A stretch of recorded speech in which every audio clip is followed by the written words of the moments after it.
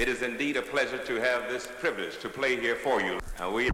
We intend to give you a very fine program, so just settle back, relax, and enjoy the moment.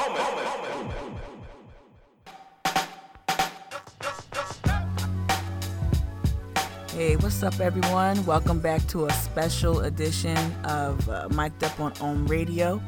I'm your host, Mika Gadsden. I'm here with another daily update, help you stay abreast as to what's going on regarding COVID-19 and how it's impacting our daily lives, our daily routines here in the Low Country. So, yeah, if you've been tracking the news even a little bit, right, even if you don't listen to this podcast every day or tune into OM Radio, undoubtedly you've already heard the city of Charleston took that next step, that a lot of folks like myself have been looking for, which is the city of Charleston became the first city in the state to enact shelter-in-place laws. And I think it's the only thing to do. It's the right thing to do.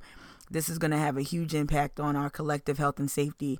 But given the numbers that we continuously see go up, according to DHEC, I don't think there was any other way about it. So waking up this morning, I see that, and as reported last night by multiple news outlets, currently we sit at 342 positive test cases for COVID-19.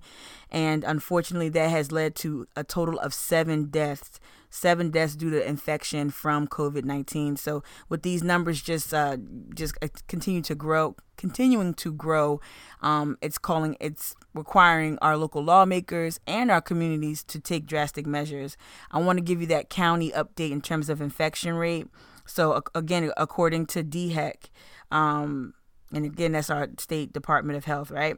So according to DHEC, Kershaw County is still leading the state with a total of 58 positive cases. Richland County comes in second place with 45 positive infections. And third is Greenville County with 39 positive infections. And Charleston has dropped. Remember, I believe it was third yesterday. I think it was third yesterday. But Charleston has dropped to 36 positive infections. Positive cases rather. So again, those numbers are going to continue to oscillate and shift as testing becomes more readily available. But again, these numbers, this reality, and I'm sure there's so many meetings and so much information flooding not just Mayor Tecklenburg's office, but all local lawmakers are probably being inundated with so much data, and no data is more, I guess, critical or illuminating than these numbers of positive test cases and the unfortunate deaths that have followed. So let me just go ahead and play this clip to give you a picture of what news broke yesterday regarding the new restrictions here in Charleston. In Charleston, the mayor there has issued a stay-at-home order. Mayor John Tecklenburg saying that with the spread of the virus, that order is the best chance to prevent tragedy in the city. The measures go into effect at 12:01 tomorrow night and will expire in 14 days unless extended. With that said, the Diocese of Charleston says they're suspending all Mass services until further notice. At this point, they will continue to live stream Mass service, including for Holy Week and Easter week. That clip came to you courtesy of WLTX, the CBS affiliate from Columbia, South Carolina. I'm going to go ahead and play a clip from our local CBS affiliate here, Live 5 News, that gives you even more information about Mayor Tecklenburg, the city council meeting that was called yesterday, and the measures that came from that city council meeting. And speaking of social distancing, Lisa, the city of Charleston officially voting to put into place a stay-at-home order. They want you to do exactly what I'm doing here. It also closes non-essential businesses and directs people to stay inside for the next 14 days. That's 2 weeks. Lillian Donahue breaks down what essential operations can still continue and what the ordinance means for you. After long discussion, Charleston city leaders are taking the next step in coronavirus protection, asking everyone to stay home for the next 2 weeks. This is an unprecedented time, uncharted territory. In a virtual Charleston City Council meeting, city leaders debated to temporarily close non-essential businesses and ask the public to stay home. The ayes have it. The motion passes. But ultimately, they decided that while coronavirus cases continue to rise, the stay-at-home ordinance will take effect for 2 weeks starting Thursday. To stay at home except for necessary trips to the grocery store, the pharmacy, and other essential services and activities. This also includes medical facilities, banks and gas stations or convenience stores. Trash collection and city operations will continue, and restaurants serving takeout will still be allowed to stay open, while people are wary about the potential impacts on local businesses in the area. I feel like this is way jumping the gun. Others welcome the city's call to cut the virus's growth. Because if we sort of just hope for the best and hope that people sort of abide by the rules, I think that will lengthen this process. The chief of police said as of right now, they're asking people to voluntarily comply, but if necessary, they can enforce orders to break up large groups. We're out in the communities, and we're going to be out, and we're going to be vigilant, and we're going to keep our communities safe. To be clear, the ordinance is not a curfew, rather a direction asking people not to go outside if they don't have to. Charleston County officials released a statement this afternoon saying that they don't plan to follow the city's lead in unincorporated areas. Reporting in Charleston, Lillian Donahue, Live 5 News.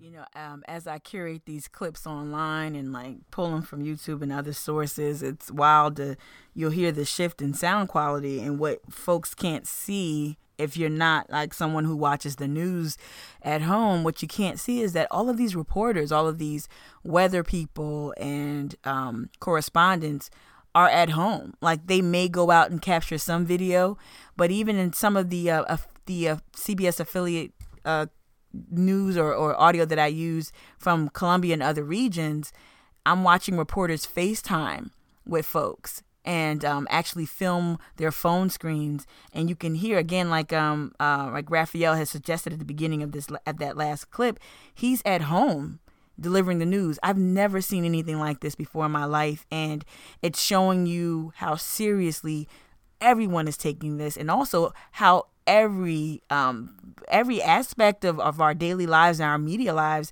is being impacted by that. And if you do turn on like any cable news or anything like that, you'll see a lot of folks have either switched studios, have been working out of their homes or rental properties. And it's just, I just wanted to say that and comment on that, because you clearly hear the sound quality shift a little bit because these folks are at home.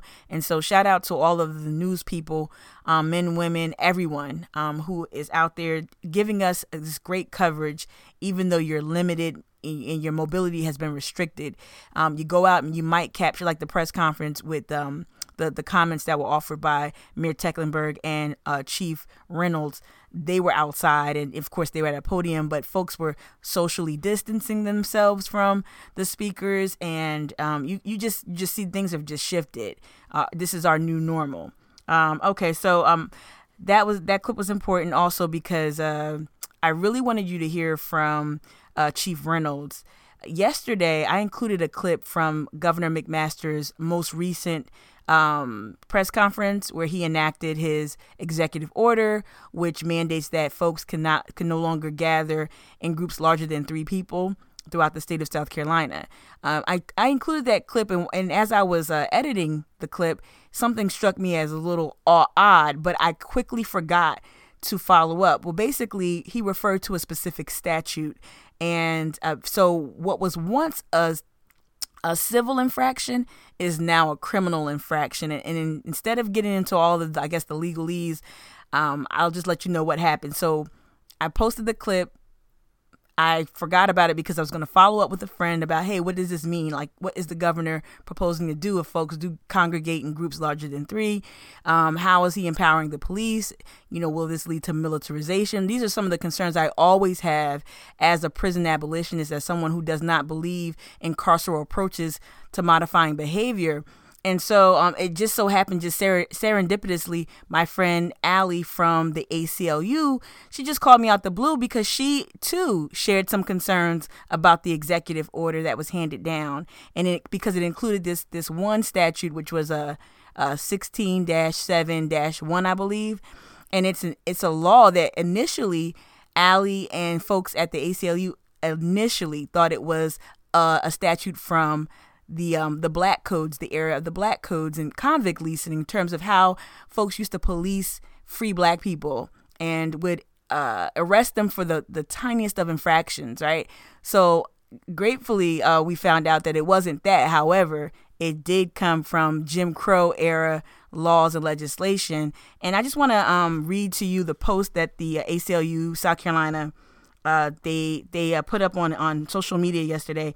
Again, like these are the aspects. This is the aspect of of this ordeal that we have to keep in mind. And as you heard me say many times on this mic, I am advocating for our government to step in and enact measures that keep us all safe. And I am advocating for uniformity. Like, I'd love to see the federal government set the tone that the states and local municipalities can then follow. However, we want to make sure folks aren't overreaching and doing things that could impact our lives.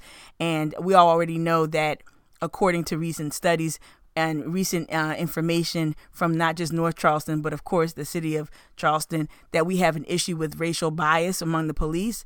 That's why it was very, very encouraging to hear Chief Reynolds kind of like step back a little bit, like reassure folks that, hey, we're not trying to lock up people, right? He mentioned something in another clip about his discretion. And so for that, I want to at least give him credit, again, I don't believe in conventional policing. That's just me. We can have a whole show about that one. But I would say for the institution for the police department of Charleston to take the approach of, hey, you know what? We're gonna use our judgment.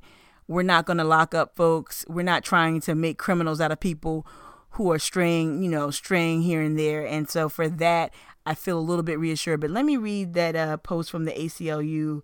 It was very insightful. So it reads, ACLU South Carolina. This is their statement on Executive Order 2020-13. During a disease outbreak, individual rights may give way to the greater good, but measures depriving people of their liberty must be scientifically supported and proportional. Governor McMaster yesterday issued an executive order that fails to meet this basic test. EO 2020-13 empowers individual law enforcement officers who are not trained in public health or who are not trained public health professionals to use their discretion to disperse and criminally charge groups of 3 or more people. As we know from history, these laws are not applied equally or fairly. Instead, they are used to disproportionately charge and incarcerate Black and brown people.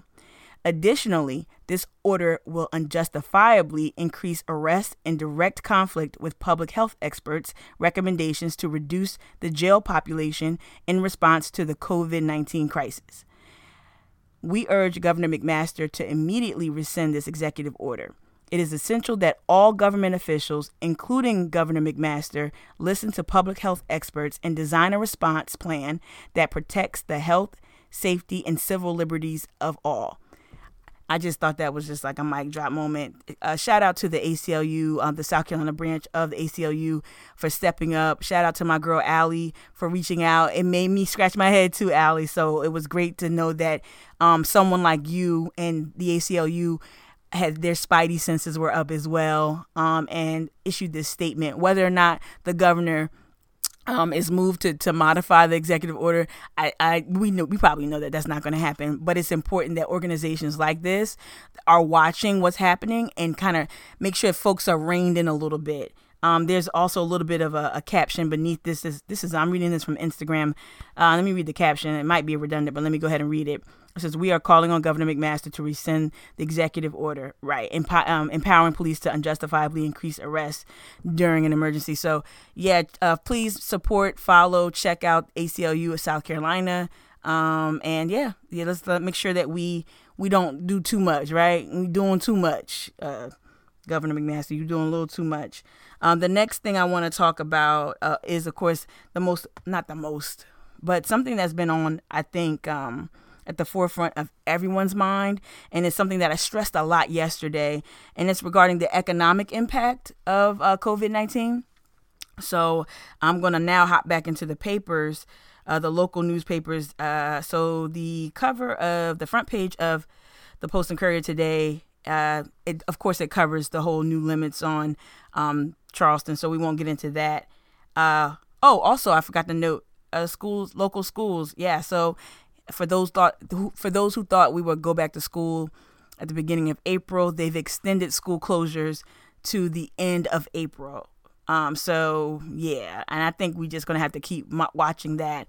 A lot of folks, and I don't want to speculate too recklessly, but a lot of folks have already kind of surmised that they're probably going to close schools for the duration of the year. I'm not quite sure if that's going to happen, but as of right now, they extended school closures. This virus is just really just spreading all over, and we're monitoring other areas like New York, like New Jersey, who are seeing uptick in numbers, and I think it's just going to continue to just hit us in waves as well. So just to jump around a little bit. But let me get back to the economic news. So what's also on the front page of the Post and Courier, outside the news from Charleston and regarding the school closures, is that it looks like Congress and the Senate and Pelosi and Schumer have worked with the Republicans to present a package that it seems like both sides can agree on. It looks like a lot of compromises were made. One of my biggest concerns was making sure that there were provisions made for smaller businesses, working class people, poor people specifically. As in previous shows, previous mic'd up episodes, I covered the new restrictions that were handed down by McMaster regarding SNAP benefits and, of course, Medicaid. And a lot of that was I guess, at risk of being cut even more, or folks were getting lost in the shuffle. Poor people were being lost in the shuffle. So hopefully this new package, and from what I've read, that new package does include provisions for some of our most vulnerable citizens. And also small businesses will have access to loans that are basically grants. There will be, either really low interest loans available to small businesses, which is important. But again, I wanted to circle back to something from yesterday's update regarding Low Country Local First. So a shout out to my friend Lauren, who I posted a series of articles on social media specifically about African American businesses and how they'll be impacted and how these communities need certain advocacy. And I'm speaking about the African American community because I am myself a Gullah Geechee descendant. I am African American. I consider myself Black. That's how I go by. That's what I go by. And so it's important that for me, I'm just speaking from my vantage point. I am in no way dismissing or diminishing the effects of other marginalized communities. I'm just speaking from my vantage point, and hopefully I will be able to invite other community members or community leaders to this discussion. But right now, when it comes to Black businesses, that's at the forefront of my mind. And so Low Country Local First, they have been hearing me and seeing me post things and been very responsive. Specifically, I posted something from the Congressional Black Caucus in terms of what they were asking to be included in their legislation. What they added to be included in the stimulus package legislation. And I'm trying to find the clip, so I'm kind of rambling a little bit. I'm just going to find this clip from my friend, not clip, but this response from my friend Lauren. So the article I posted was from the News One outlet, and it's titled "Congressional Black Caucus Coronavirus Stimulus Proposals Protect Those Who Are Most at Risk." And it talked about the specific challenges facing Black businesses. Lauren highlighted specific parts of the CBC's package, and she found that to be, I guess, points that she wanted to implement in her advocacy here locally. I'm saying all this to say that it's great to see area groups like Low Country Local First really following the economic impacts of what's going on and really taking feedback, taking hard feedback, taking not even just criticism, but just taking pointed feedback and then relaying that to certain stakeholders and those who are influential enough to shape and craft policy. It's important, again, like the ACLU, that we have groups in place that are looking out for the best interests of everyone. So thank you, Lauren, and thank you, Jamie, also from Low Country Local First. Also, what Lauren brought to my attention was something called, let me see what it is. I have the PDF right here. She wanted to borrow from, let me just read it. It says, here's a proposal that they are advocating right now to our senators here in South Carolina regarding small businesses, and it makes specific provisions for Black and brown owned businesses. And let me pull up the PDF. Y'all should see my computer. It's so many articles and PDFs and audio files. Okay, so no, that's not it. It's an emergency grant program, and it says Senator Chris Murphy, a Democrat from Connecticut, Jeff Merkley, Democrat from Oregon, and Chris Van Hollen, Democrat from Maryland, introduced the Main Street Emergency Grant Program, otherwise known as MSEGP, to rescue small and mid-sized businesses and nonprofits as they weather the coronavirus storm. And so you guys can look that up, Main Street Emergency Grant Program. And so there are some provisions in there that Lauren found to be very useful. And it's great to see that, Lauren's always doing her homework. So I've been to her home and seen her bookcase, and it's just tons of great planning books, and is someone who's really thoughtful about how we can build better cities and support our businesses. All right. So, let me pivot to more economic news. So this right here, while it is another national clip, this is going to be a PBS NewsHour clip. I found this to be very useful because it lets you know what is included in that stimulus package that was just approved. So here's a clip from PBS NewsHour. And as we mentioned, Wall Street soared today on hopes that the U.S. Senate would approve an economic rescue plan. The Dow Jones Industrial Average gained a record 2,100 points to close at 20,705. The Nasdaq rose 557 points, and the S&P 500 added 210. For more on the rescue plan and other efforts to battle the pandemic, we turn again to Lisa Desjardins at the Capitol and to Yamiche Alcindor at the White House. To Lisa, I'm going to start with you first. Individual Americans, in particular those who may become unemployed as a result of the coronavirus, what's in this plan for them? Well, that's important. First of all, an update. We are still waiting to see the plan and the text, and we do not know yet if there will be a vote tonight. It looks more likely a vote tomorrow on this as they're putting the ink on paper. Judy, absolutely, this is what Americans want to know. Let's start with those who have lost their jobs or could lose their jobs. Here's what's in this for them, for the unemployed. There would be up to $600 over usual unemployment benefits for each person. That would mean close to full pay for most Americans. Not every, but for most middle-class Americans, you could get an unemployment benefit of full pay. That is for 4 months, Judy, and that is an increase over the original plan for this bill. And Lisa, we know another important piece of this legislative plan has to do with small businesses. Tell us about what's in there for them. This is the part that they agreed on the earliest, but here's where we are, $350 billion in loans for small businesses. Now, those loans will become grants. Essentially, they will be forgiven if those small businesses keep those workers on the payroll, keep those workers paid. And the Treasury Department, I'm told, has a provision in this where they can use tax credits to cut those checks more quickly than usual, get that loan money out more quickly for small businesses making up 48% of the workforce here in America. So that's about it for my update for today. As of the time of this recording, it's 7:27 a.m.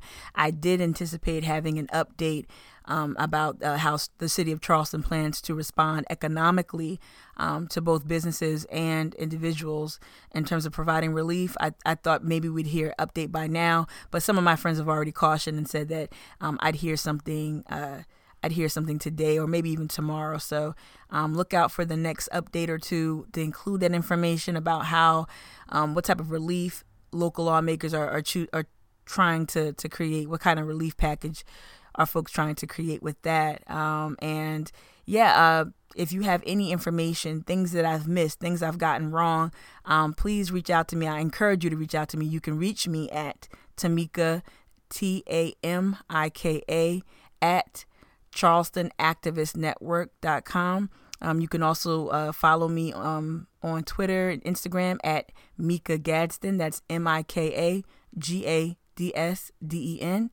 On, again, Twitter and Instagram. You can also follow me by my full government name on Facebook, which is Tamika Chantel Gadsden. You can check out the Charleston Activist Network Facebook page. Haven't been that active on there for a lot of reasons, but I'm going to start trying to do a little bit more with that page and give folks important information and perhaps even post some of this content that I'm airing, that I'm recording here for OM Radio and for my podcast. And speaking of podcasts, you can enjoy this show. Of course, I want you to support my own family. Shout out to Ohm, shout out to Vicky, James, Jenna, and everybody on the board, the programming board, who made sure that these updates are available for folks. You can access all of our digital media. Go to our website, go to Ohm Radio's website for more information there. And you can also stream this show live. I will be doing updates that will broadcast at 2 p.m. and 9 p.m. every day during the week. And you can also subscribe to Mic'd Up, the podcast from the Charleston Activist Network, on iTunes and SoundCloud, and coming to more streaming platforms very, very soon. So thank you for your support. Please reach out to me. I love feedback. I love anecdotes. I love screenshots. Local folks acting up. Just send me any information you think might be helpful for other folks to hear. I'd love to amplify what's on your mind and other news that I just don't have access to, especially with limited mobility. So until next time, folks, please stay healthy, stay safe, relax, take breaks, take walks, stay home. To my Gullah Geechee folk, all my family, my community, extended Black community here in Charleston, y'all stay Black.